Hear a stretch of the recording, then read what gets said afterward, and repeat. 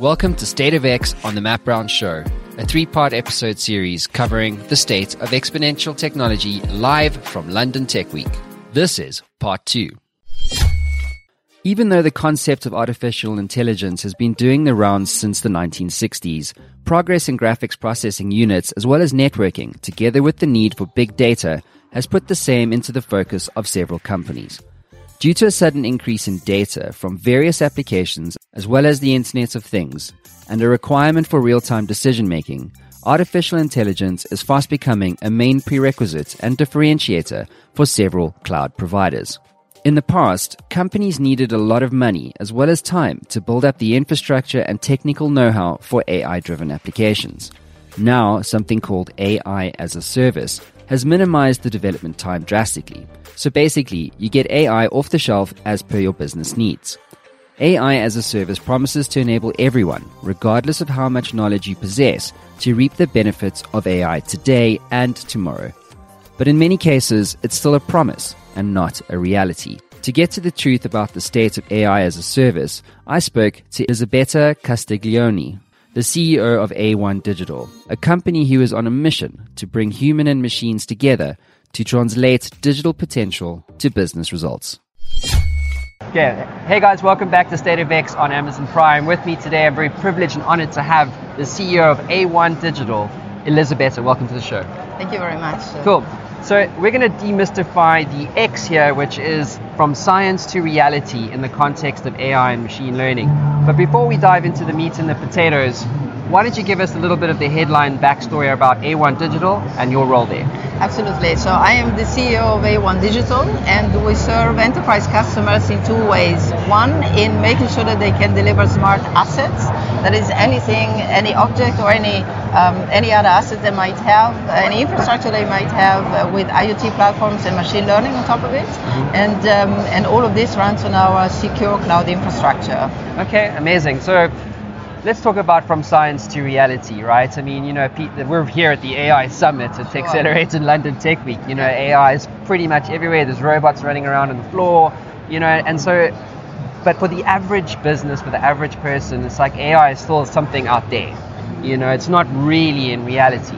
How is A1 Digital making that a reality for businesses around the world? Sure. Well, it has already happened. It's not anymore a question, is this going to happen? And it is good that it is happening because really we can translate, we can apply, and we want to talk about machine learning. Machine learning is really the part of AI that is really here and there, and we have a lot of use cases of machine learning as a service where we're helping our customers really realize business potentials. I love that idea of machine learning as a service because it's like your first go-to as well. As an entrepreneur, as a tech startup, you have to build it yourself. When there's, and then of course that comes with a whole bunch of pain, right? Where am I going to find data scientists? Where am I going to find good data? I'm now going to learn this whole thing around AI development and essentially enablement. Whereas you've got a platform that's pretty much done for you, right? So explain to us, what does it mean when you say AI as a service? Absolutely. And that's really the good news. All these anxieties, am I going to be attractive as a small and medium enterprise for all these data scientists who actually, anyway, are not very numerous? The good news is you don't really need so many of them. Actually, you don't even need any of them. You need just a very good business analyst that really understand your business, and then you can work with people like us who will provide the platform experts, and will work with you in conjunction with you. And the most important thing is really that you focus on your business priorities. What do you want to get out of it? And we have many examples. For example, we have a company that is in the energy trading sector.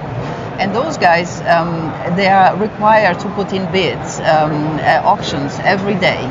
And the question there was, can we predict actually the best price? And they were working obviously with their own specialists over many years with a few people that had the domain knowledge. And we worked with them on a machine learning as a service project by which then we were able, basically applying our models, platform people from our side, business experts from their side, and we were within a few weeks, our model was able to outperform the human by more than 10%. And obviously predicting the price of an auction, 10% really goes directly into the bottom line. That's a big deal. And so that is a huge enabler actually for getting business results, better business results. This is what it is. Okay. There's no magic. It's really working together, bringing the technical side and the business side together, using the platform as a service to get these business outcomes. Okay. That's what it is. So let's talk more about some reality, right? So real world examples. So you mentioned the energy example. Are there any consumer facing examples that you can share? Yeah, absolutely. We have many. What are some like the top two or best example you can think of? Yeah, one of it would be sales predictions. So we have another customer who is in the whole. It's a wholesaler for food and beverages to the catering industry, and they wanted to. And they have they have thousands of products and they have thousands of customers, and they wanted to know is there a particular reason why certain customers at some point decrease the buying from us and go to a competitor. So applying machine learning, obviously we could put a lot of other influencing factors in there. But what you want to do with machine learning is you want to exclude the obvious. You don't want to say, oh, no wonder in our region, for example, obviously November is a cold month.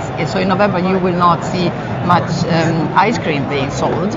Obviously you don't want to have a model that will tell you exactly that. That is, but you want to. It's kind of logical. It's kind of logical. So you exclude that stuff. So that you want to exclude, but you factor in many more factors, and then you are actually able. And this is what our model does. You basically have confidence intervals in which sales of certain products will move, and as long as you are within those intervals, there's no problem.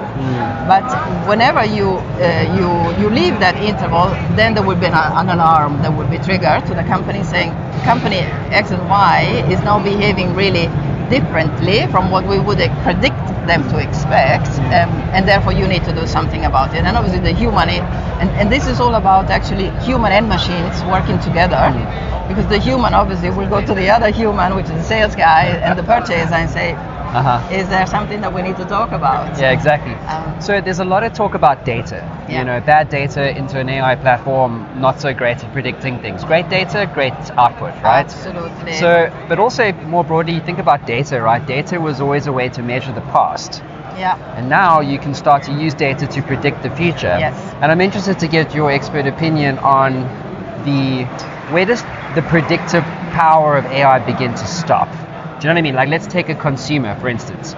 We've got a whole bunch of data around consumers buying different things. So I know that you buy these 10 things in any given month more than anything else, right? Yeah. But then there's weather things and so on and so forth, as you described. Do you think AI is ever going to be able to fully predict human behavior? I hope not, actually. Can you imagine that?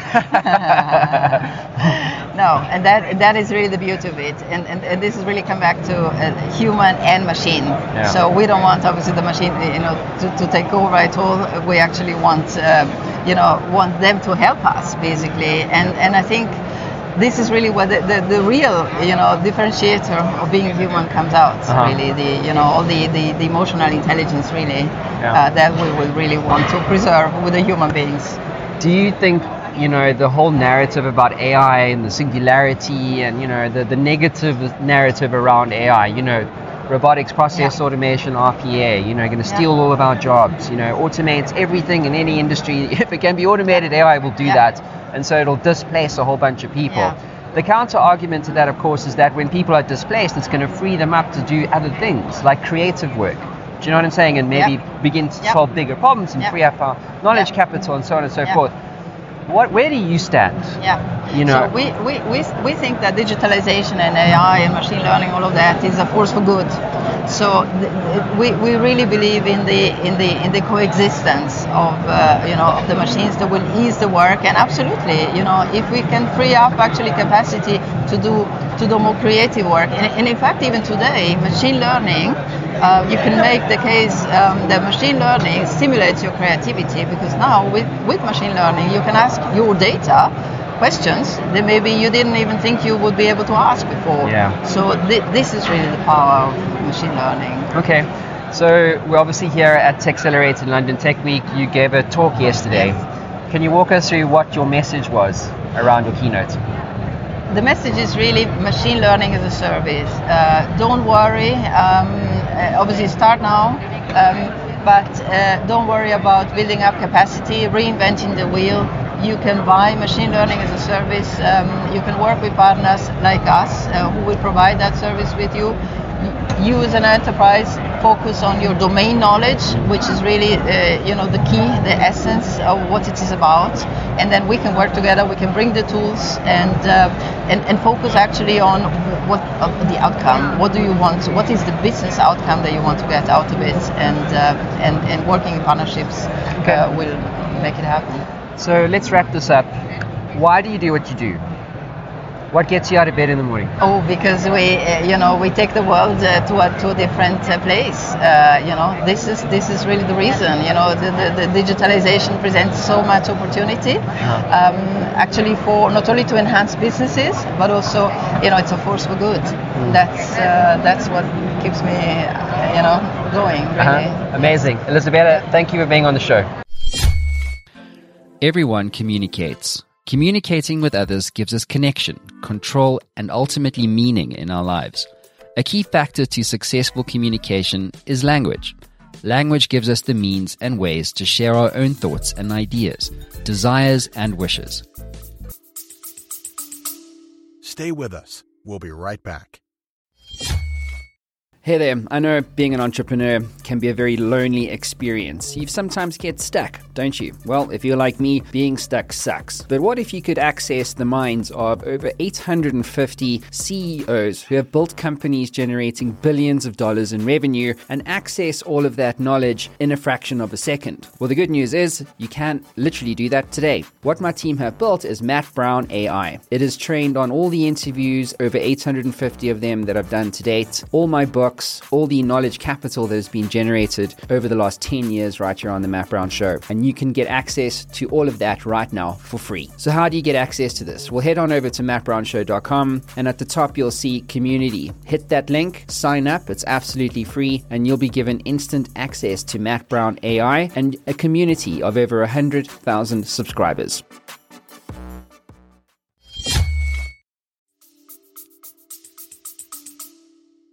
As human beings, we are a remarkably gregarious species and thrive when we can exchange information and experiences. But unfortunately, there are limitations to how much we can communicate and collaborate with others, especially when we don't all speak the same language. I spoke with Burr Settles, the research director of Duolingo, a revolutionary application with over 200 million users.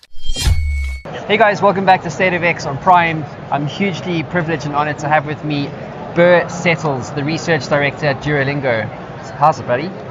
Thanks for having me. It's a pleasure to be here. So I'm really thrilled to have you guys here specifically because I came across the founder of Duolingo, Louis' TED Talk many years ago, and the story was just fascinating, having invented the captcha for the internet and how that whole thing has now led to the current form of Duolingo. So, fast forward to today, what do we need to know about Duolingo? So Duolingo right now is the largest language learning platform in the world. There are hundreds of millions of people who are learning languages on Duolingo, everything from English and Spanish to Swahili and Irish. Really? Are there lots of African languages on there as well? So far, Swahili is the only continental language. We're launching Arabic a bit later this year. Wow. And you got 300 million users apparently, something like that? Yep. Okay, so let's talk about AI. I mean, obviously we're here at London Tech Week. How are you guys using AI in the context of such a huge user base, all trying to learn languages? Okay.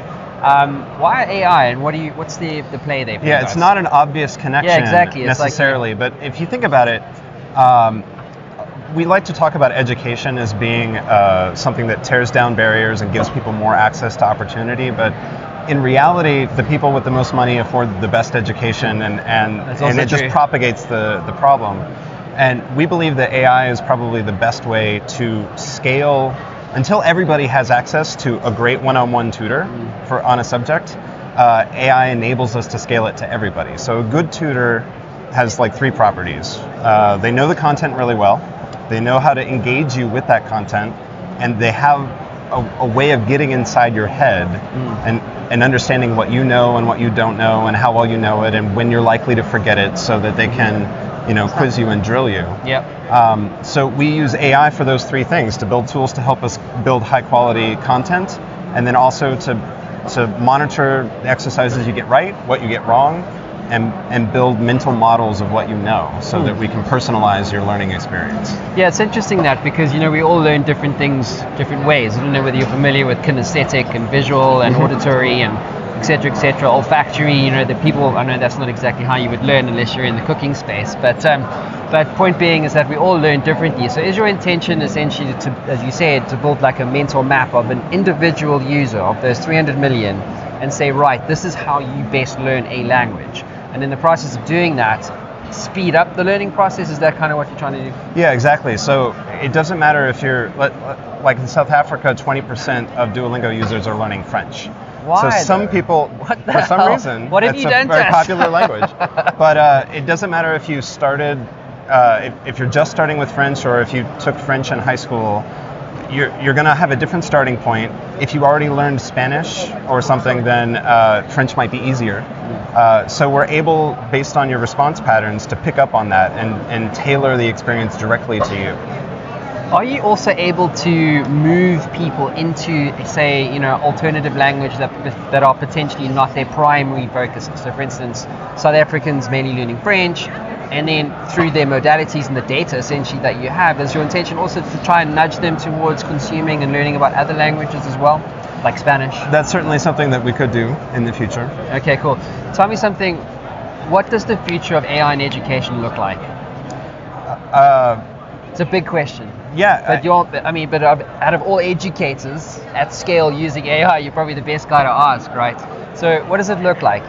Is AI going to be a true enabler of education at scale? What do we need to know? What's your view? I believe so. There's a lot of fear, I think, about AI replacing teachers, and I don't think that's going to happen at all. Yeah. In fact, there are hundreds of thousands of classrooms across the world using Duolingo. You mean actually in the classroom? Yeah, in the they have classroom exercises built around. We also have a Duolingo for Schools platform that we built to help support educators in this way. Amazing. But also there are thousands of schools in the United States, for example, with no foreign language programs. So in the more rural areas where there's less access, we have students learning enough Italian that once they go off to university, have learned enough to test into 3rd or 4th semester and save thousands of dollars in tuition. So these are the kinds of things that I think AI and technology at scale will enable education, not just in language learning space, but everywhere. So an interesting stat I came across literally last week was that in Africa, everybody now has a mobile phone, like a smartphone type thing. Maybe not a smartphone, but at least we're getting there. Whereas before it wasn't. In other words, what I'm trying to get to is it was access to the internet. Like they had shitty dumb phones, right? But they didn't have internet-enabled phones. And that's really powerful in the context of what you guys are doing and the emerging market of Africa, right? How do you see your role as an educator in emerging markets specifically? I haven't given that particular question much thought. I know about 1 in every 2 people worldwide has some access to the internet. And I've been to Haiti, for example, and volunteer mission trips, and met people in a remote village that have no electricity or running water, but they do get data signals and they have phones. And I've met people who have been learning English through Duolingo in these very remote areas. So it makes me very pleased and proud to play a small role in that kind of. Sure. So you mentioned educators, right?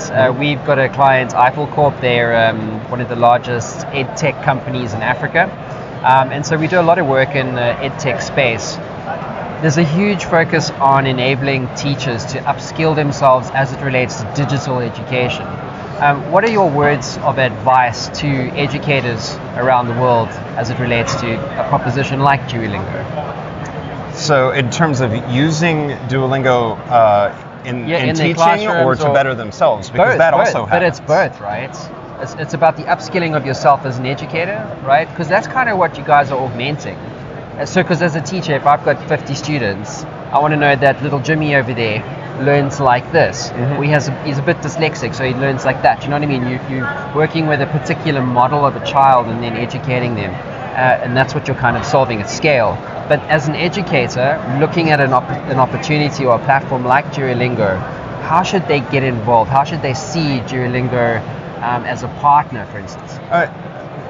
So if you're a language educator, I would say look at Duolingo for Schools, schools.duolingo.com. We have dashboards. Educators can create targeted lessons and assignments for their students. And in the future, I would like to see us take some of the AI that we've built, those mental models of what's in your head, and augment those dashboards with more information. This particular student is struggling with past tense conjugations. This student is struggling with something else. So it actually enables the teacher to get more insight into. If you're a one-on-one tutor, you have enough experience with an individual student to get that kind of insight. If you have a classroom of 35 people, it's much harder. So the AI can actually augment you and level up, give you more of a window right? into what each student needs. Great, fantastic. So you're going to have all this data from all over the world. What are you going to do with it? So we're using it in our own research. We also, within the past 3 years or so, our AI team has published 5 peer-reviewed research articles. And we've also released 2 large-scale research data sets with millions of examples of students doing exercises, what they got right, what they got wrong.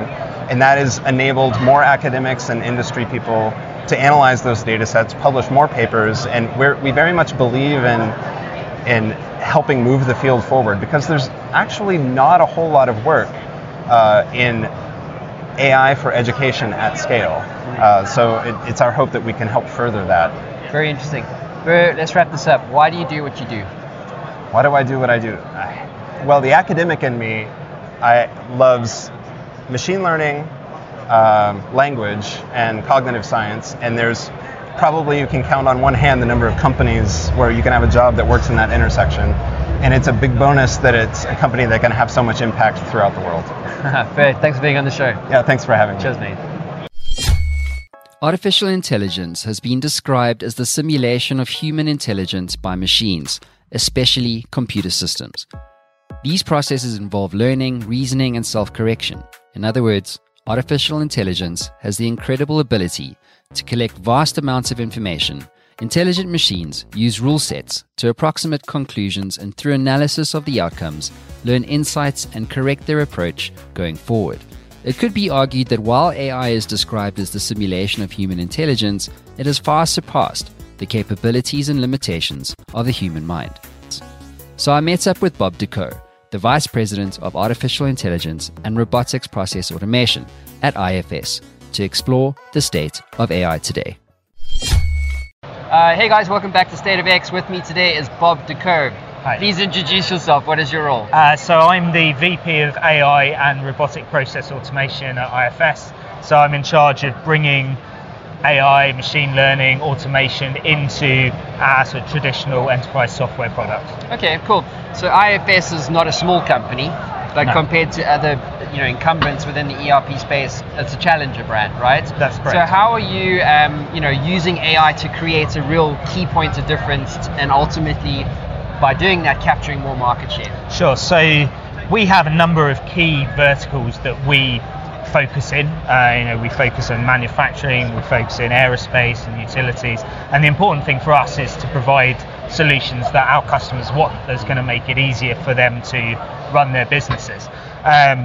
So our focus is on demystifying and making it as easy as possible to consume AI-related solutions. We don't want to just give them a toolkit and say, off you go, do things yourself, because often, they might not have the experience, the know-how, they're beginning their journey. They want to have something they can put into their processes and take advantage of AI's capabilities as easily as possible. Okay, so we're going to talk about X in this case, which is AI in the enterprise. Sure.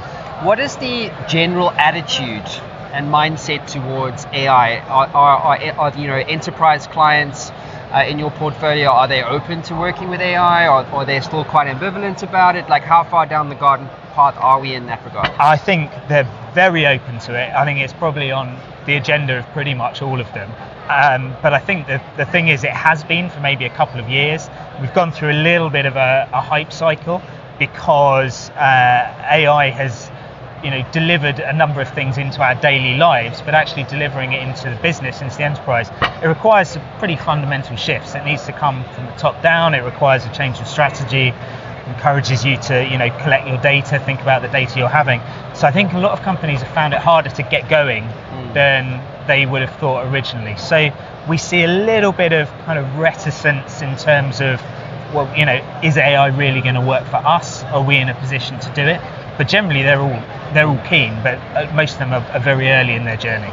Let's talk about that. So it's a journey, right? This whole thing. AI you can't just it's like content. Once you start, you got to keep going at it. You know what I mean? Yeah. And what would you say are kind of like the main inhibitors towards adopting an AI-enabled enterprise?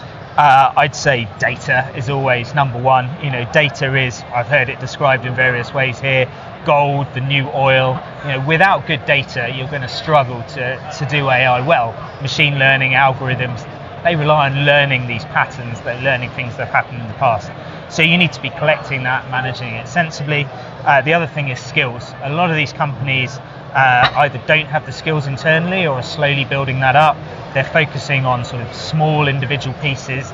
They're not sort of feeding it up into the wider strategy. And I'd say actually communication, this is a thing I see time and again. A lot of the work in AI is done by data science groups, small technical groups working together, maybe without some of the domain knowledge to really make it work when it's actually put into practice. So I think those are the things that are stopping it, get the uptake that might have been expected, and the onus is on us to deliver solutions that makes it easier for the customers to just say, hey, well, we've been collecting this data, you've got our data in a lot of cases, you are a system of record, show us how we can use this, how's it going to benefit us, show us some case studies for how it's going to make us more money or save us time. And a lot of the situation at the moment is companies asking those questions and saying, okay, we've had the hype, now let's see, where's the proof. Cool. So I was once described talking about things you hear in the sector. I was once told that data or big data is like teenage sex. Everyone's talking about it, but no one's doing it right. I'm not wanting to take the analogy any further. In a way, everyone is probably collecting it in vast amounts, but they're either not storing it correctly or they're not doing the next stage, basically. But that's where I was going, right? Because especially in the enterprise, they've got so much data. Exactly. So how do you even begin to decide what's good as an input into an AI algorithm or program or machine learning instance, and what's bad? Yeah. So we need to work closely with our customers to understand what is it they're trying to do, where they're having pain, where they want to do things faster, where potentially there are new avenues of business, and then we look at the data we've got. We can work with them to understand, well, do you have it in the right form now? Here's what you'd need to do to go about it. So starting with the use cases, I think is important. You always need that end goal in mind. If you just start with the data, it's very easy to sort of be overwhelmed and not be able to know where to go with it. So working closely with our customers is key, and then developing, prototyping, iterating, quickly but effectively, right? So we have to build things that we can get out there. So absolutely. Well, let's talk use cases. I mean, obviously you've got some pretty incredible clients, from my understanding, in the defense, aeronautics sort of space. Yes. But pick one for me. An enterprise client came to you and said, hey guys, IFS, help us out here. We want to be an AI-enabled enterprise. And you consulted with them and delivered this amazing outcome. Can you give us an example? Yeah, well, so I think there's elements that we've already delivered and elements that we're delivering where we're very strong, and we've done a lot of work is in our optimization capabilities. A lot of our larger enterprise companies, if we think about in aerospace, for example, in maintaining aircraft, they have these maintenance schedules they have to draw up in advance, very complex, very technical. They need to position technicians in the right place, parts, etc. It's a very complex problem to get right. Now, we've been using AI to help with that, to assist with that for a number of years. We're a leader in that space. But it's very much in terms of, well, here are the things we need to do, now go away, and how can we do them most efficiently?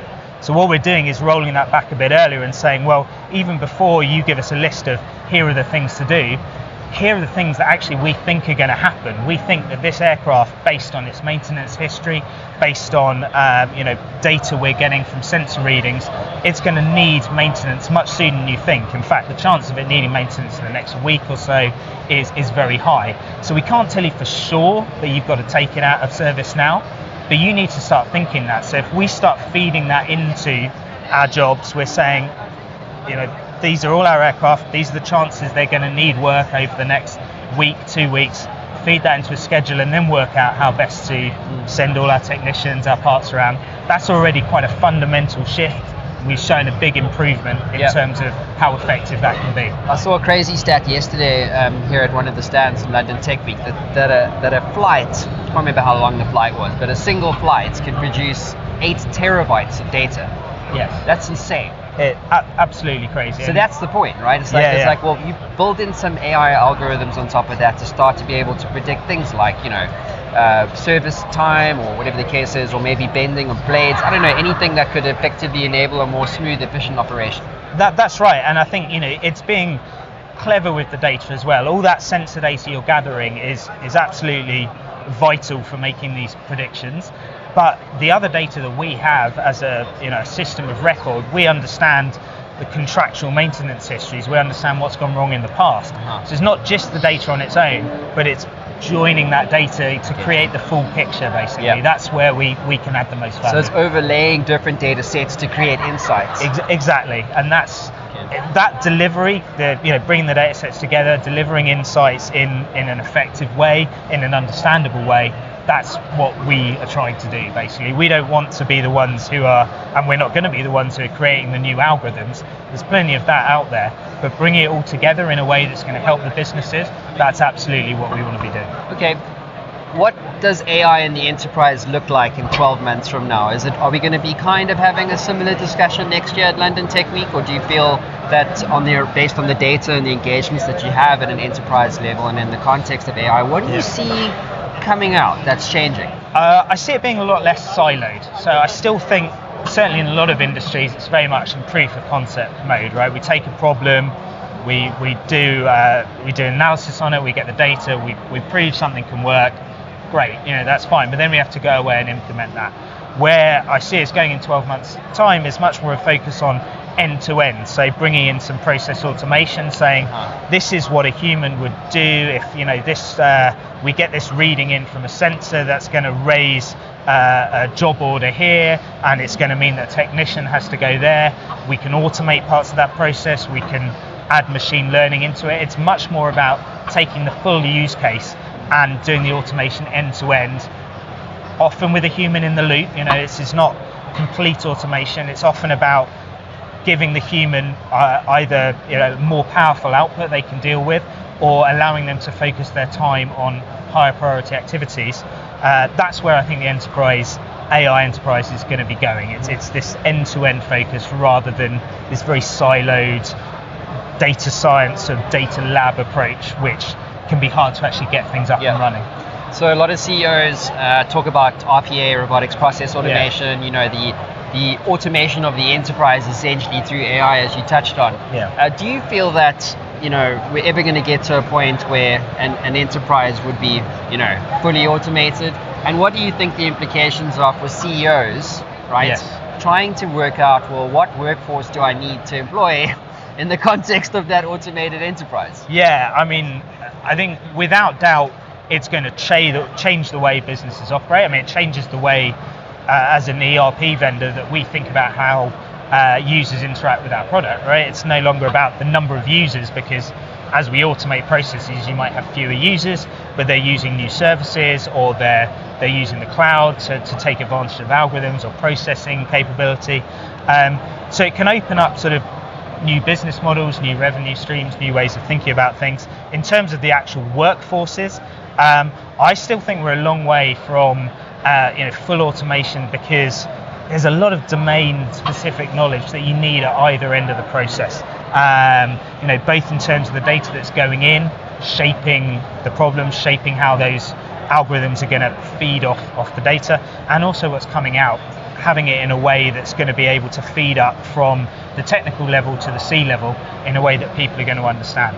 And I don't see those problems going away anytime soon. So I think we're still going to have a lot of augmentation of human capabilities for a number of years. And we'll see people move away from the more mundane, repetitive tasks, even quite skilled model building tasks, to more domain-specific knowledge around the periphery. Amazing stuff. Let's wrap this up. Okay. Why do you do what you do? What gets you out of bed in the morning to go and kick ass and take names in the AI for enterprise space? I mean, for me, I come from a very technical background. I'm absolutely fascinated by the algorithms themselves and how they go about doing things, and how we can take advantage of data that's coming out, that's prevalent in society these days. But the thing I noticed from this technical background was there's just not as many people as you would expect trying to straddle that application versus data border, if you like. I think in terms of the skills we have in workforce, there's a lot of people in the data science side of things, a lot of people in the business side. Bringing that together, that's what I love doing. I love identifying problems, thinking about how we can use tech to solve those. That's what really sort of drives me on. Awesome stuff. Bob Deco, thanks for being on State of X. Thank you very much. Cheers. Cool. Technology enables us to go further than we have ever imagined before, and it allows us to pioneer new and effective solutions to complex problems in all industries around the world. There are countless advancements taking place that are improving the quality of life for those who are in need of innovative technology solutions, particularly in the realm of healthcare.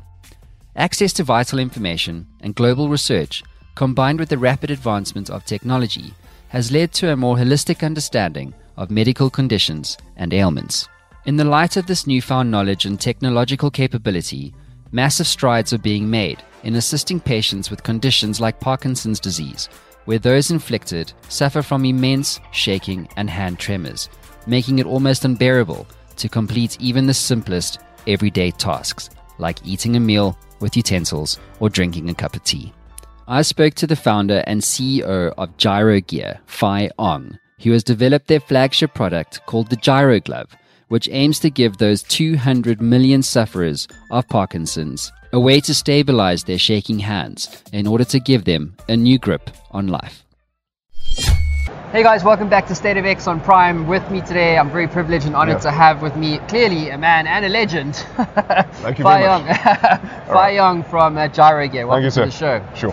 So, lift your hand if you don't mind. Right. This is called the Gyro Glove. Mm-hmm. Okay, I've just worn it and my hand is still tingling. Yep. It is an incredible innovation in the health sector. Yep. Please just give us the headline. What is the Gyro Glove and what problem is it solving? Right, so the Gyro Glove is a gyroscope-based stabilizer for people with Parkinson's disease and essential tremor. So there's about 200 million people globally with uncontrollable sort of hand tremors. So that's like when you just your hands uncontrollably shaking, right? Yes. But not just your hands also, right? Is it your legs as well? Or? It can affect different parts of the body. But so mainly the hands, yeah? It traditionally affects the hands, and for example, in the case of essential tremor, it starts with one side and moves on to the other. Okay, fantastic. So we just had a look at one of your product videos, which was an incredible story of of people who live with these uncontrollable hand tremors, and they're trying to make something as basic as a cup of tea. Yes. Right? And so that must be very frustrating. It is, and so, but the good thing now is that we've gotten to the stage where, for example, volunteers come in. So we work with about 300-400 volunteers, and they're able to have lunch with us. And when they realize that, oh my goodness, I've not been able to, for example, eat soup or eat peas, they actually start tearing up, and for us that's a magical moment, you see. Yeah, that must make you feel really good about yourself, right? More relieved actually, because there's been a lot of hard work by the entire team to make sure that you have a safe, but more importantly an effective sort of unit just on the back of your hand, you see. Okay. And every component we can talk about later is actually we think in our minds a significant breakthrough. Right. Well, geez, no, it's incredible. So your hand shaking and this glove essentially. Can you just explain how this unit here actually works? What is it doing? So what we have inside is it's very similar to the tops that children play with or used to play with. So they as these spinning tops try to stay upright, and when you push them down, they basically try to fight back. Okay. It's the same concept. So inside we have a disc spinning at a very high speed. We can't say how fast at this moment, and actually is coupled mechanically to the hand. And it's all balanced, using lasers and other cool stuff. Okay, so what's your background and how did you get to this point? Because it's quite an amazing health tech innovation. Sure. So I ran medicine here in the UK, and I also trained under a professor called Jeffrey Karp at Harvard MIT. And so so when I was over in Boston, we basically focused on regenerative medicine, medical devices, stem cell therapy, and so that plus the sort of the first patient I saw when I was in medical school, when we combined that together, that really focused everything on developing a simple, elegant solution for this condition. It's amazing. So how much R&D time went into something like this? So we started, the effort started in earnest in April 2016. So that's when we incorporated. And for example, in order just to get this unit balanced, we've had to be able to take, technology, again I can't specify, technology from disparate industries, and to ensure that this unit alone is balanced to about, I would say, over 100 times more finely than a satellite. What? Yeah. No way. Yeah, that's. When we got reports as to how high a grade of balance we got, we were actually quite shocked. That's 100 times more balance. How does one even try and tackle a problem like that? So again, we've had. So the key thing is that no one person has knowledge in order to has necessary knowledge. So we've gotten, for example, people. Our engineering director, he was a tech director at the largest supercharger manufacturer. And then, of course, we have other people who, for example, work with lasers, who work with fine rotational engineering. Yep. And so you put these guys in a room, and they basically can figure out again how you actually get such a small system safely in the back of your hand. And most importantly, it has to be able to last at least 3 years basically. Mm-hmm. So tell me something. As I assume you're a startup still, or yes. Are you beyond that? Okay. We're still. You're scaling up. Scaling up. Okay. Yes. So did you bootstrap this? Talk to us about how do you fund an innovation like this? Obviously, you have a great team. You have a great, you understand the space. You're a doctor by trade. Sure. So talk to us about funding a product like this. What have you learned? So I think the most important thing is that we're absolutely grateful to both the British government and the European Commission, because they funded us to a good few million basically, and that basically has kept all the powder dry, so to speak. And we've been able to go very, very quickly from a concept, again putting in all of that sort of precision engineering into this. Again, it's a simple concept, but the iteration is massively tedious, you see. And all that support from these two bodies has been wonderful. Yeah, amazing. We've been engaging quite a lot with the Department of International Trade here. Have they been instrumental in? They have been fantastic because they as a unit have always been there to give us support and guidance as to how to export, who you should be looking for, and by the time we get to market, again we have the entire sort of I would say the British governmental service at our back, which is fantastic. It is. So tell me, is there any AI in this? At this point in time, we can neither confirm nor deny this. That is all I can say. Good answer. Yeah. At an AI conference. Yep, no AI. Yep. So tell me something, looking back at your journey to date, what stands out for you as a key lesson? Or is there something that you would do differently? The most important lesson is that you have to care enough, and that's how we hire people. So again, for example, bringing people into the business, that is the most important factor, I would say, of running this entire enterprise. Because all of us here, engineers, medics, commercial directors, all of us have given up a very lucrative career in order to be able to work on this. And the thing is, you don't stay, you don't put in your efforts, and people wonder why we work weekends, why we work, till late at night. It's because, we want to deliver something that is of value to people. And that is what because there will always be technically competent individuals, but whether or not you can put in the extra, extra bit just to make this really special, I think that's important. And it shows when you actually work with your customers. When they come in, let's say on Saturday or Sunday, and again they have that lunch and they do testing with you, they come all the way down, you see. But are you able to provide that the responsibility and that integrity in developing your product? Yeah. I love what you just said, because it's an interesting thing in the sector that we play in, which is technology, right? Or ed tech, health tech, edu-tech, etc. Do you feel like as a community we care enough? We care about different things, you see. And again, I mean, right now in the news, of course, we see the whole issue of very non-appropriate sort of news, you see. Yeah, that's one way to put it. And what are we looking for? Are we targeting to maximize our financial value? Are we looking to target, in our case, for example, to maximize our sort of user value? And we think that as a company, if you focus on your customers and you're actually very, very sincere in producing the best products for them, everything else will follow, you see. And I think that confusion is unfortunately a product of our times. Yeah, absolutely right. So that is where I think, if people realize that, hey, what if we actually thought about how to better serve our users a bit more rather than just blindly chase the dollar signs, so to speak. I think that actually counterintuitively gets you your financial backing anyway. Yeah, but it's kind of like what Amazon's done really well, right? They've pursued vision and growth over short-term profits, and that's what's made them a $1 trillion market cap company, right? Yes. Yep. So, all right, but anyway, horses are horses. So let's wrap this up. Tell me something. What does the future look like? I mean, you mentioned 200 million people around the world. That's just a huge number. Yes. What does this product look like in, say, 3 years' time? 3 years' time. So, I mean, right now we're already working on following on your question just now, we're already working on intelligent versions. I mean, we have all the data. We're already determining, for example, how the data is correlated with disease state. Again, I can't give any too much detail. And we have a huge range of other applications, and not just in medicine, that where this technology is absolutely applicable to. And we have had industry partners come down. Again, as we talked about before this interview, the key thing is just to focus. Do one thing right first, make sure that that's done properly, and in 3 years' time, have a competent intelligence sort of unit, and then that's able to adapt, intelligently with the individual. Amazing. Yeah. Why do you do what you do? What gets you out of bed in the morning?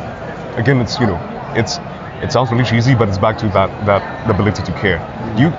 So when I signed up for medicine, I mean So I had options to go on to PhD programs, again, out in Boston for face transplant research. So that was my clinical interest, plastic surgery, craniofacial sort of reconstruction. And my entire career was basically going through that, you see. But it came to a point where, aside from investors and the government saying, you have to be full-time, it came to a point where you had to decide. When you say that you want to help as many people as best as possible at your medical interviews, do you really mean that or not, you see? So, if it could just be a passing statement, but if you really actually act on it, then you have to decide and focus on what could help as many people as best as possible. So that's the reason why I get out of bed every single day. Well, this is proof of that. 100%. Fingers crossed. Fayong, you're a legend, mate, and I wish you all the very best. We'll need it. Thank you very much, sir. Cheers, guys. All right, thank you. Oculus Rift, Samsung Gear VR, Google Cardboard, and River VR. These are names you may have heard about by now. But if you haven't tried virtual reality since that one arcade in the 80s, be ready to be blown away by how far the technology has come. Putting a VR headset over your eyes will leave you blind to the current world, but will expand your senses with experiences within. You might even find yourself on top of Mount Kilimanjaro, on a roller coaster, fighting zombies, or as in the case of the Leicestershire Fire and Rescue Service, an immersive VR experience designed to accelerate and improve the training of firefighters right across the United Kingdom. Over the years, a lot has been said about the real-world use cases for exponential technologies like VR. And to demystify exactly where we are with VR technology adoption, I spoke to Paul Spate, the project lead and watch manager at the Leicestershire Fire and Rescue Service.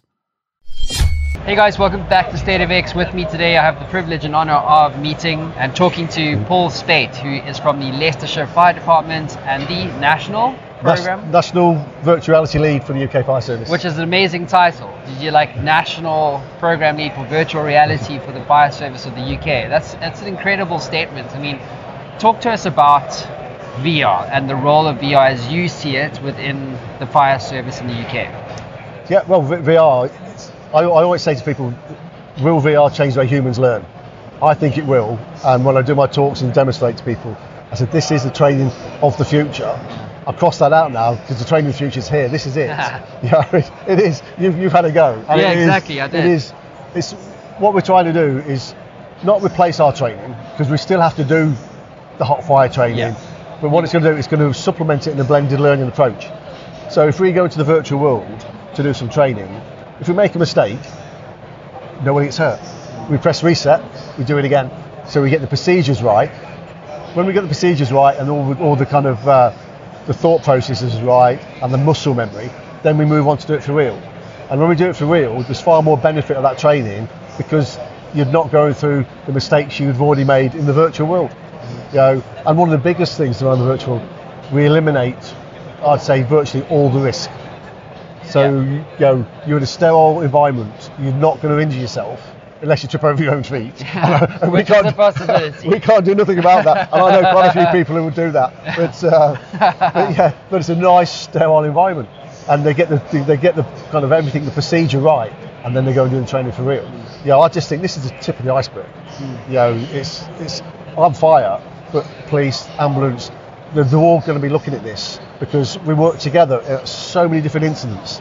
So we can train together in the virtual world, which at the end of the day, it's going to benefit the members of the public because our procedures, and when we get on site to an incident, we're going to be so in sync. You know, it's going to save vital time, and when it comes to saving lives, you know, that's what you need, right? Seconds count. So let's talk about the simulation that I've just experienced. So it's a fire that has happened with a contained fire, obviously, and then my job is a fire investigator, right? So that's pretty much what we're trying to do. So I'm trying to go through this virtual reality environment to understand, well, why did this fire occur, and to create evidence, locking, and all that kind of stuff, essentially to enable the process that you guys have defined for a fireman or woman. Yeah. We're going firefighters now, it's nice and easy. Yeah. Thanks for that. You never know. No. Hashtag me too, just saying. Yeah, when I joined, it's firemen when I joined, and kind of now there's just as many female firefighters. So okay, firefighters basically, right? Yeah. Cool. So, I mean, what has the adoption of this kind of technology been like? To start with, there's always the skeptics. Yes. Yeah, but I've been on the last 18 months. I've been on a journey. Is that what you're going to? A crusade. And I'm one of these people. No doesn't offend me. It's a challenge. I'm the same. The same. If they say no, there's got to be a reason. So you find out what the reason is and work around it. Yeah. Here's why that's incorrect, or whatever the case is. But I suppose you really had to drive this agenda, right? Yes. Yeah. And so what did you find the most challenging aspects of putting a technology like this into such a prestigious and important service in the UK? Getting the money. Because when I made the link through virtual reality and what I was doing with fire investigation, when I thought, this is brilliant. This is going to answer some really, really good questions for us when it comes to training. But it was we got a proof of concept. We worked with kind of River. We made a proof of concept. We call it the Chorus Suite, which is a Hoseley factory in Leicester, which is a arson hotspot, and we recreated that with some great interactions just to show how good VR is. And we took that on a tour around all fire services, and the interest was there, but everyone wants evidence to prove it works. We're in the process of now doing an evaluation on it. I know it works. Our instructors who've seen it knows it works, but we just need to get that evidential kind of paper basically to say the learning does happen. So we're working on that. But the environment itself, because it's fire investigation, you've gone into a scene which, as we speak, there's people in that scene in Derbyshire from Leicester and Derby Fire training. Oh, really? In that exact scene, but they can't do what you've done. You have the ability to take things out. They can't, because there's another course next week. Yes, so if you destroy the scene, they haven't got a scene to work with. Yeah, they've got to recreate it all the time. It's more cost, it's more time. Oh, cost. You've got to do another burn, which isn't green. You're putting all the stuff in the atmosphere. we've recreated it, so every student now has the ability to go in, do a thorough investigation, then watch the fire afterwards to see if their hypothesis, how it started, is correct. And when they finish, we press reset, and the next student gets it all the same. Yep. How good's that? I know, it's brilliant. How can they not like it? Tell me, Paul, in your view, what do you see the other applications of VR being in UK health services, or just UK services in general? We're using it for fire investigation. I won't mention companies, but I was privileged to see a demo the other week. I had to sign a non-disclosure agreement. Never signed one of them before in my life. Yeah. That means you're going places, Paul. And yeah, I've sat. No. And they showed me this, and it was to do with armed response in the UK. Oh, really? And they showed me their proof of concept. I didn't know at the time it was proof of concept, and it was an early edition. And I put the headset on, and I went into a world which was totally unbelievable. Well, describe it to us. I put a headset on. If you were the chap from the company who got a headset on, I was looking at a fully armed police officer. Really? And that's what he saw the same in me. And we were talking together. We were in a 10 metre square area. Oh, okay. We did use the Vive, but it was wireless, so there's no cables. Yeah. And it was, so 10 metres is a massive area to, I say play in, but it's not play, train, learn. And we was in a warehouse, and we were carrying guns. The weight was the same. They've got a compressed air in, so when you fired, it recoiled. Really? And there's targets popping up. And you're shooting targets, and the accuracy was spot on. So in theory then, you could apply any real world scenario into the digital environment. Yeah. With effectively to enforce training in such a manner that it's consistent. Yes, everyone gets the same training. Yes. And that's the beauty. And I've said to the NFCC National Fire Chiefs Council, I've addressed the chiefs, and I've spoken at kind of various meetings. And I said, the beauty of this technology, if all the services in the UK take it on board and we develop fire investigation, if they all take on board what you do, you standardise training nationally, just like that. And then if I want to transfer to Scottish Fire to work, it's all transferable because we all use the same training. How much money would it save? How much time would it save? I wouldn't like to put an amount on how much money it can save. Hopefully, I've mentioned yesterday when we opened, we had the Member of Parliament Nick Hurd came, and he came to the stand, and he's the Fire Minister, so he's answerable to the Prime Minister, and he came and he saw that picture, the VF4 360 film. That was our first look at virtual fatal fall, VF4. It's a road safety film which has gone all over the world, completely free. He saw that, and he come in, understand this, I remember that, and I went, sir, that is fantastic. I said, you saw that 2 years ago, it's a safety film, will you remember it? I said, that's how good this is. And I said, what you're going to try now, we'll blow that out of the water. And he had a go, and I'm really, really pleased because he stayed in the scene for at least 10 minutes, and then afterwards he spent 10 minutes quizzing me. And every time I answered a question, he hit me with another question, trying to find out more and more. Because it looks like he's seen the massive benefits. And he's at the top. I can't get any higher than him. And if he's now saying this is good, hopefully it'll filter down. That's such an important point. You've got to get leadership to buy into the idea. And that's probably half the job of any CEO. I'm changing the context a little bit, but any leader, or person of interest trying to sell something new like VR as an innovation into something like that's established in legacy and by nature. Right? And that's the fire service for you. We are very much traditional. Yes, that's what's beautiful about what you do. Yeah, we've got our tried and tested world-class training methods. And I think they're brilliant. I'm what they're calling the fire service because I'm like nearly 30 years end of this month I've done. Wow. And I can retire. I'm not, so this is kind of a great project. But I've done all the training. And it's fantastic. I love putting a breathing apparatus set on and going into a firehouse and putting out a hot fire. But people look at me and they class me as a dinosaur. I'm old school. And I'll put my hand up, yes I am. But all of a sudden I've seen something which is modern, this modern emerging technology. And they see how enthused I am when I talk about it. Yes. And people go, well, look at his age. I'm not that old. But they say, look at his age. And he's going on about new emerging technologies. And people are kind of starting to understand that, it's not about putting breathing apparatus on, going into hot fire. It's about the quality of the training. And the quality you can do in VR, because you can manipulate it, you can change the environment.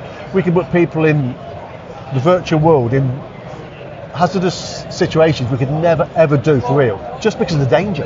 Yep. You can do it in VR. So when they face it for real, they've got that muscle memory, they've got that procedure embedded. So I'm a massive believer that if you want to learn, learning by doing, experiencing, is far better than someone stood on the stage. I say preaching, but PowerPointing. I spoke at events and people say, if it's PowerPoint, I switch off.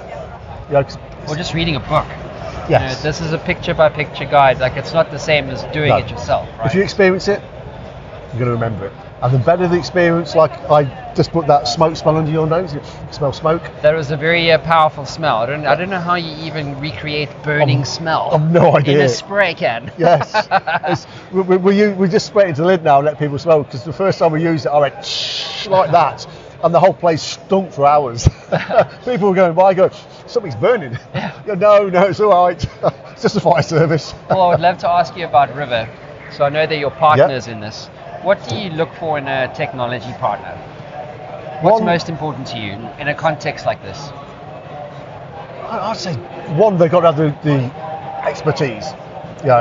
We're great subject matter experts. Yeah. We can put the scenes together, we can set the fire, put it out, but then we need the experts to come in and recreate it. I've worked with River 3 or 4 years now, and we're mates. And I think that's a big thing. I mean, they're here helping me. I did my talk on the stage. They helped me. They're a private company. Their benefits are they're at a show like this. But they help me, I help them, and that's how it works. But they're very good at what they do. I'd imagine there are other companies out there which are just the same. But they reached out to me 4 years ago and said they could help me with that film about synchronising all my headsets. And there was no cost, and they've helped me for nothing. And it's kind of that started a friendship, and it's just kind of blossom, is that the right word? Blossom is the right word. Relationships do blossom. Yeah, and it's good. They've gone on and done other stuff. Now they've done stuff for the police, crime scenes. They've worked with DSDL, Ministry of Defence. And it's all come from the relationship we've had together. And we've met the same people. Some benefit me and help me. Some benefit them and help them. And I think that's what it's about. I love that sentiment. Paul, let's wrap this up. Nice segue into this final question, which is, why do you do what you do? What gets you out of bed in the morning? I've been in the fire service 30 years at the end of this month. This has infused me. I am absolutely wowed by this technology. I haven't got a clue how it works. I can set it up and put people through it. I don't know nothing how that works. Them guys put it together, and it's like, my wife hates it. Because I go home and talk about it all the time. I'm at work, I'm like, all I talk about is VR. And my biggest kick is showing people it. They take the headset off, they all have a big smile on their face. And then the second biggest kick, I love standing on the stage telling people. I don't know if I'm a good presenter or not. I enjoy it, and I smile. And the audience, like today, it was full, and they were like 4 or 5 deep at the back. So obviously they must like what I'm saying. I mean, today I did a live demo, so I put a headset on and talked them through some of the investigation. I was half expecting when I took this mask off, there were more to come. Because if I was in the audience, I'd have said, when he's got a headset on, let's all go. Yeah, exactly. You would think that though, right? It is totally immersive. Yes. And that's what's amazing about it. Paul Spade, thanks for being on the show. No, it's been a pleasure. The advancement in technology has been exceptionally fast in the 20th and 21st century. With electronic technology and machines being produced and improved all the time, it was very likely that along with the positive aspects of these new advancements, people would also consider the negative aspects and look to criticize new technology. Every day, another company brings out something more advanced in an attempt to win the consumer war against another company. This consumerism is driving the rate of advancement faster and faster each year. 5G is generally seen as the 5th generation cellular network technology that provides broadband access via mobile device.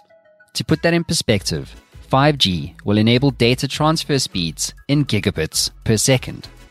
Some have questioned the health and environmental impacts of this technology, whilst others have lauded the business opportunities that 5G will realize, especially when combined with cloud computing. These technologies will change the way we live and work. So who better to talk to on the topic than the General Manager and CIO of IBM, Michael Voloki. Does that work? Yeah, sounds good. And your surname, Michael? Voloki. Voloki. Voloki. Voloki. Michael Voloki. Voloki. Okay, and you're the Chief Innovation Officer at IBM? No, Chief Innovation Officer of the IBM Vodafone venture. Okay, cool. I'll just ask you to jump in, and I'm not going to hack that one. Yeah, that's right. Yeah, that's right. Okay, ready? Okay, cool. Hey guys, welcome back to State of X. Today I'm privileged and honored to have Michael Voloki from IBM with me on the show. Yeah, great to be here. So Michael, what do you do exactly at IBM? So that's always a hard question. I know. So, yeah. It's a tough one. So I just took over a role about 4 months ago, co-leading and being Chief Innovation Officer of a exciting venture we're doing with Vodafone Business and IBM, focused on cloud and connectivity. Okay, cool. Well, let's demystify X, cloud and connectivity. Yeah. So what is the state of cloud and connectivity as you see it today in your privileged position? Yeah, so I think it's actually a redefinition of a value chain. So when we talk about value chain, sometimes we talk about, well, the application through this. This actually, what we're doing with cloud and connectivity is a definition from a device all the way through a user experience and everything in between it. And what I mean by that is I've got cloud at the center, but also I have to connect it. I need network. I need software-defined network as well.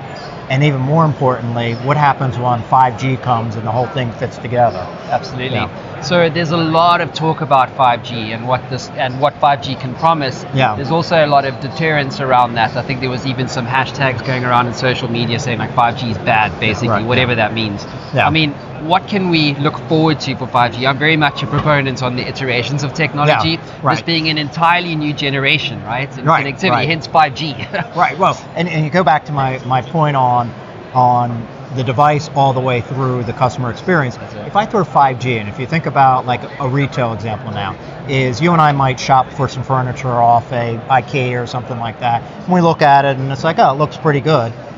5G is going to improve the latency to a point where it's like, oh, this couch actually looks phenomenal. Oh, in this lighting. Oh, and I can actually feel like it's there.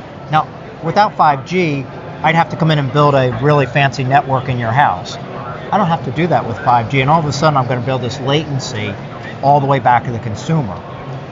Take the farmer example all of a sudden is they can actually do some visual realization and some AI around crop planning and what ifs and all that. It's like, it actually is going to open up a whole new realm of creativity. Yeah.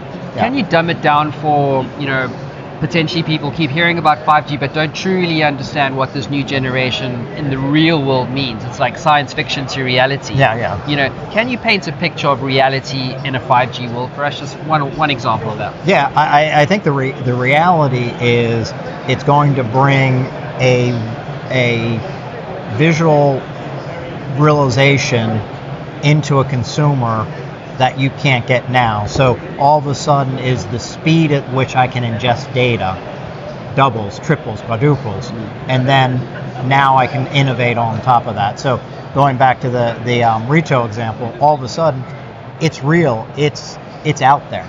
Now the one thing we can't forget is without some of the hybrid multi-cloud, without some of the software-defined network, this all becomes kind of a stranded investment. So it isn't just if we just leave it the way it is, it just becomes science fiction and somebody will figure out what to do with it. But actually now I can take all the data, I've got access to all these multiple cloud environments, it all fits together. Yeah. There was one crazy stat. Apparently today on like a fiber line, if you download a movie, it'll take you about 8 minutes. Yeah. On a 5G network, it'll take like 60 seconds. Yeah, right. And you take that, but if we just leave it at that, it's going to be just a fancy consumer thing. Is actually businesses, if you go back to that end-to-end value chain, if you plug that into that with the software-defined network, with the device, the end user, hybrid multi-cloud, all of a sudden I have a new end-to-end value chain that I can do innovation on. I can move and move and move and move. Okay, so, great. And that's the point is 5G is just one of the technologies that's going to drive innovation. Okay, so you mentioned Vodafone earlier. Yeah. Can you talk to us a little bit about that engagement as it relates to cloud and connectivity? Yeah. So, and I'm going to correct your words. Okay, great. Thank you. It's actually a venture. So I've got two roles. I'm a co-leader along with an executive from Vodafone. So we've actually put our capabilities together in a venture, not a formal joint venture, not a separate entity, but in a venture. So we're actually located in a separate office. We have our own, and you've seen it around here, we have our own garage. And we're innovating and building solutions together. So we are taking their strength and they actually have a very good cloud business. We're going to take their clients on a journey to cloud, and then we're going to innovate for both of our clients. So things like 5G, things like software-defined networks. So give you an example of something we're doing right now is we have a strong Apple partnership. Vodafone has a strong Apple partnership. We have different Apple partnerships. We're building a mobile solution that includes devices, the network, our application development, put together with industry expertise. Wow. I couldn't do that without Vodafone Business. They can't do it without me. Don't see this as a client-partner relationship. We don't see this as anything other than a venture. We live together, and frankly, we're going to grow together. What would you say to a CEO of a bank or a telco sitting in Africa right now, and he's hearing about 5G, he doesn't have the partner relationships that potentially you guys do. What is your words of wisdom to him or a piece of advice as it relates to 5G and the innovation opportunities in that particular context? Yeah, and I would say don't think about it in isolation. Think about it as another opportunity to innovate on a platform. So think about the enhanced capabilities that you would have with that technology along with everything you're doing. Because I think the mistake people make is, I'm going to have an AI department, I'm going to have a data department. Oh, now let me have a 5G department. That's wrong. It's all together. It just is one more piece of the innovation and technology puzzle. Okay, great. Yeah. So, last question for you. Why do you do what you do in this space? What gets you out of bed in the morning? To make a difference in the world. So that starts with making a difference with our clients. I'm looking at some of the innovations we're talking about, and go back to my agriculture example. We actually think with what we're doing, we might be able to improve crop yields by 30%. We might be able to reduce waste by 40%.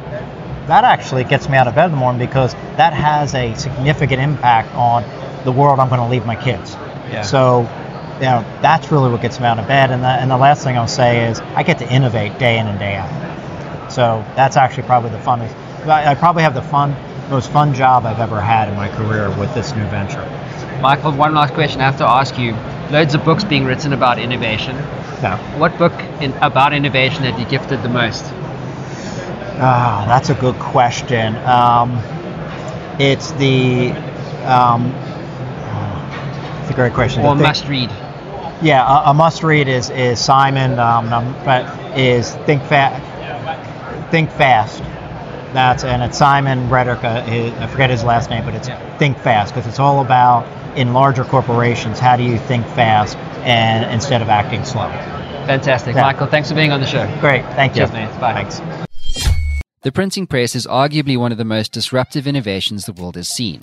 Its immediate effect was that it spread information quickly and accurately, and consequently, it took 100 years for the world to fully ingest the impact of distributed information dissemination. But today, the world is moving on to an exponential trajectory, meaning entire industries have only a matter of a few years to adapt to modern exponential technologies like artificial intelligence, blockchain, and robotic process automation. This underscores more than ever the need for companies to transform themselves from traditional ways of working towards innovative new business models, products, and services. So, what is the current state of digital transformation? Where does digital transformation start and where does it finish? So to gain an in-depth understanding on one of the industry's biggest buzzwords, I reached out to Lindsay Herbert, the author of the book Digital Transformation and the inventor and innovation leader at IBM. Hey guys, welcome back to State of X. Today I'm privileged and honored to be joined by Lindsay Herbert, the head of innovation and inventor at IBM. Is that, I get that right? Broadly correct? Yeah, sounds very important.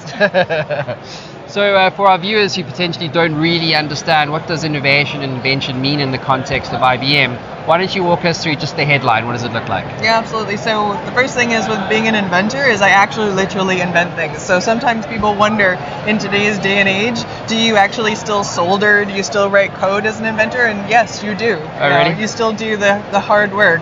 And I think the advantage of being an inventor in the context of IBM is that I can take inventions that I work on myself and with others and put them into real environments, actually test them and see, get them working in the real world. Yeah, exactly. And then the innovation leadership part of my role is actually finding other companies, other really clever, innovative startups and scale-ups and introducing them to IBM clients because the nature of the world today is we have too many massive problems to solve. Yeah. No one company can solve them. It's about building an ecosystem of people who can collaborate together and tackle those major problems together. And it's about tackling the right problems, right? Because out of all the potential problems you can solve, you tackle the right ones. I mean, this is more broadly about a digital transformation agenda, right? Yeah. You actually wrote the book on digital transformation towards the end of 2017. I don't think digital transformation ever really stops anymore. I mean, it's like a journey that's, you don't really get to the destination. But do you feel that digital transformation is as important today as it ever was? So the way I define digital transformation is just being adaptive to change itself. And the reason that it's digital is because you can't be adaptive to change anymore without utilizing technology, without utilizing data. But fundamentally at its core, it's about people adapting to a changing world. And you're absolutely right. You have to keep adapting because change is not going to stop. It's just going to accelerate. So, the book that I wrote and the work that I do in IBM is all about the how-to of innovation. So many people think that it's about being agile and doing design thinking and building a prototype and then bang, you're innovative. Yeah. But what they don't realize is you get to the end of that prototype and you've effectively built a doll's house and are expecting real people to be able to move into it. So how do you actually get from a cool idea to something that's scaled and useful and solving a worthy problem? That's a whole specialist field in itself, and that's what I do. And at the same time, not having the corporate antibodies come and kill innovation, right? Because I mean, that's the biggest challenge. It's like people love to talk about innovation, they love to talk about digital transformation, hackathons and this and that, and it doesn't seem to really wind up anywhere. It's like the corporate. If you think about a corporate shareholder structure, right? So I'm motivated to give a return to my shareholders. Yeah. So why would I take, £1 million out of my P&L and stick it into something innovative just to say that I'm innovative? Exactly. And that's why part of my role and, in working within the bigger IBM machine is in getting people who have those senior level positions to understand the real immediate threats to their livelihoods and their business and what to do about it in a more strategic level rather than just hosting a random hackathon, which all that does is it gets those C-suite people thinking, oh great, so you've already solved the problem. Oh wait, it's going to cost another $200,000 to actually get it to the point where it's usable? Let's do it next year. So that education process has to start much sooner, and you also have to turn them into people who want to innovate. So many people have gotten to the top level of an organization by maintaining the status quo, by being risk averse. They don't want to risk their jobs, numbers. right? Exactly. And their updates of their Range Rover in 2020. Exactly. You need to help them understand the immediate and the near-term threats and opportunities so that they can see their own success in fueling something that otherwise they're just going to link to a different part of the business, the part of the business that's focused on digital experience. One of my most hated terms, digital experience, as if we all spend our lives just using a single app and a single website. It's dumb. I know, exactly. #digital experience. No, yeah, exactly. But look, what do you say to the frustrated head of innovation, right? Who, is trying to get a established legacy business to innovate, to adopt, and even engage with startups, What do you say to them if they're sitting around going, I can't actually do this job, They love talking innovation, but they don't actually want to change. What kind of incentives or words of wisdom would you like to share with that frustrated innovation person? My book talks about 5 stages to do real innovation, and the first stage is about getting inspiration from outside the company. Too many companies focus entirely on what the company is already doing and just trying to optimize it, having those arguments internally about, we could be, this many percentage points better if we just tooled this a little bit differently. They have to get the hard-hitting evidence, which is about a competitor doing it better and reaping the rewards, about another company that's serving the same audience but in a different way, and what the opportunities are there. It's about bridging those gaps, showing that inspiration, and again, getting those leaders to go on that journey. And then the worst thing you could do is to skip that step and to go straight into prototyping. Because you'll get nowhere. Yeah, I understand. So let's talk about startups. There's loads of people talking about, startups are either going to eat corporate lunches, and so therefore corporates need to be engaging with the startup community. Oftentimes, at least in South Africa, our startups go to corporates to die. We've had forever for. But do you find that also? Oh my God, yes. And this idea of startups being a threat to big corporates, no, it's the other way around. Because you're right, a big corporate can waste a startup's time forever just to get to a no, and then by that time the startup's gone bust. Instead, corporates that want to leverage cutting edge thinking from a company that could be a startup, they need to realize they have to work differently. I did a great interview recently with the chief architect of HSBC about how they're working with startups, and he said they changed part of their procurement and their legal department to give a stepping stool to a startup to basically not get drowned in all the paperwork that normally comes with a procurement agreement with a big company like HSBC. Totally. So that's part of it. And then the other part of it is it's really more about the scale-ups. A true startup is someone that's trying to still sort out their business model and just, they're still finding their footing. Really, the big corporates are more interested in the scale-ups, the ones who have one big client and are looking for more, have one market covered and are looking to expand to a new one. And if the corporates don't work with the scale-ups could be a threat to the corporates. Exactly. It's very interesting that. You basically do this as part of your mandate, right? Which is, look, there's an innovative startup. Here's an IBM client. You meet you, and this is why. Exactly. You do matchmaking essentially. Walk us through how you evaluate making the best connections possible. Okay. So the first thing for me, and the advice I always give to any startup or scale-up, is have a really concrete USP. Have one thing you do really well, and be able to prove out tangibly where you've done that, and then only talk about that. I've been in the summit and I've seen so many great booths. The best booths for me are the ones that have a clear problem statement and solution, and the worst ones are the ones you look at and we're like, we do storage, we do cloud, we do this, and you just think, you don't know how to, that's not a clear problem I can go out and find, the solution to. So I think that's part of it. And then it's a case of articulating that problem. They might have solved it for one sector or one market. How can it be translated to an IBM client that absolutely needs that new technology or that approach that's been developed, but that case study might not exactly match up? So how do you do that translation piece is the other part of that. So behind us here we've got Startup Elevate, which is a Canadian initiative. I'm Canadian. And you're Canadian, just happen to be Canadian, you know what I'm saying? Match made in heaven here. But it's interesting looking about what we're talking about, and there's a whole bunch of startups pitching their stuff. Where does it fall flat for startups? So startups, I've seen so many startup pitches, and the worst ones for me are they make one of two mistakes. One is they spend too long talking about the big industry problem and the bigger picture problem they're trying to solve, and they waste all their time in the pitch and don't get to the thing about what they actually do. But then the other part is that they don't have a clear next step at the end. If you're a small startup of just a handful of people, don't pitch to a giant company that you can take on a full account. Instead, have a really clearly articulated path that is practical for that bigger company to engage with you with, and make that really clear and defined in your pitch. And if you're pitching to a general audience, pitch to what your strengths and current capabilities are. Do not start talking about what's in the pipeline in terms of what you might be able to do if you've got a huge round of investment in another 6 months of time. Just the statement that venture capitalists back the jockey, but they're gambling on the horse. Yeah.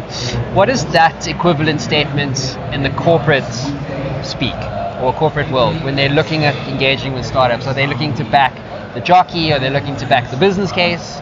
What's the difference there? So from IBM's perspective, we want the actual clever solution. So we want the horse. If we don't have faith in the jockey, then it's a non-starter. Yeah. But I think the other piece of it is we need that horse to have proven it's already ran several races and won them, because being able to just talk about the technology without being, IBM pitches for its work in the same way that anyone pitches for work. We show where we've done it before. So you need to be able to do that as well. And if there's a gap in what you say you can do and the work you've already completed, then you're not going to get the backing. Yeah. Okay, great points. So we're here obviously at London Tech Week 2019. Were you here last year? No, I wasn't. Fantastic, even better. So, but looking around at, obviously this is a very AI-focused, day within the London Tech Week kind of, week. What would you say are some of the key trends that executives, business leaders need to be paying attention to today and tomorrow? So the most important one is AI, and the fact that AI right now is actually quite stupid. Do you think that though? Yes. Is it really? Because everyone else here seems to have a different opinion. No, AI is quite stupid when you consider what the general public thinks it's capable of. That's true. Exactly. And then you look behind the curtain and you see that a lot of it is still being powered by either a mass amount of data being poured in to be able to get 90% accuracy, or you've got a lot of clever data scientists working behind the scenes to tool things and optimize things. So AI has this massive potential to get to a point where it will be very smart and solving all sorts of problems with minimum human intervention. But we are in a point right now, defined as narrow intelligence, where if you don't have the right people working directly with the AI to train it and to train it on the right data, you're screwed. And so many of these projects are going ahead and and being accepted, 90% accuracy. Well, 90% accuracy is pretty dangerous when you think about some of the news stories that have already come out about bias in AI producing terrible outcomes for people applying for credit cards or mortgages, or criminals being decided about extending their sentence. You see some of these headlines and you think, my God, the bias that's being built into these AI systems, but it's because people aren't getting more involved. They're leaving it to the data scientists and the computer scientists. There's a huge human element that needs to go into training AI and understanding how it needs to be applied. That's the trend that C-suite and below, everyone needs to be paying attention to. Okay. And I think there's another reason for it too, though, is that if you want your skills to be relevant in 10 years' time, you need to start building AI skills now. Don't wait until it's so advanced that the computers don't need us anymore. We want to avoid that situation. Exactly. So a couple more questions. So how do you know which AI to trust? We've met loads of companies here all doing rad stuff in AI, right? So how do you know who is actually, cooking the meat and who's leaving it a bit too rare for you? So I would say you never trust an AI, you trust the people that are, and you trust the approach and the methodologies that are being used to develop it, to train it. And if you don't understand, and someone can't explain the how that sits behind their algorithm or their neural network, that's a red flag. You definitely, it's still a very heavily, like I was saying before, it's still all about the people. And if all you're seeing is the machine and you're not seeing the wizard behind the curtain, that's a warning sign. Amazing. Lindsay, why do you do what you do? What gets you out of bed in the morning? So I've loved innovation since I was a little kid. I grew up in northern Canada with the polar bears and the northern lights and everything.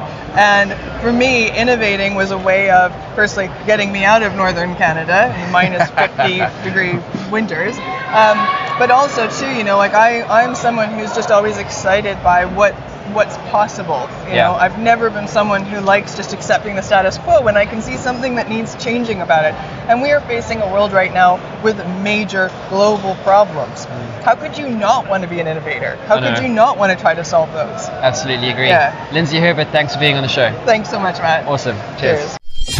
Hey guys, so if you haven't done so as yet, why don't you head on over to Amazon Prime if you are in the USA or the UK. If you are in South Africa and you want to catch the footage of these interviews and some more exclusive content, head over to the Matt Brown Show on YouTube and subscribe to the YouTube channel.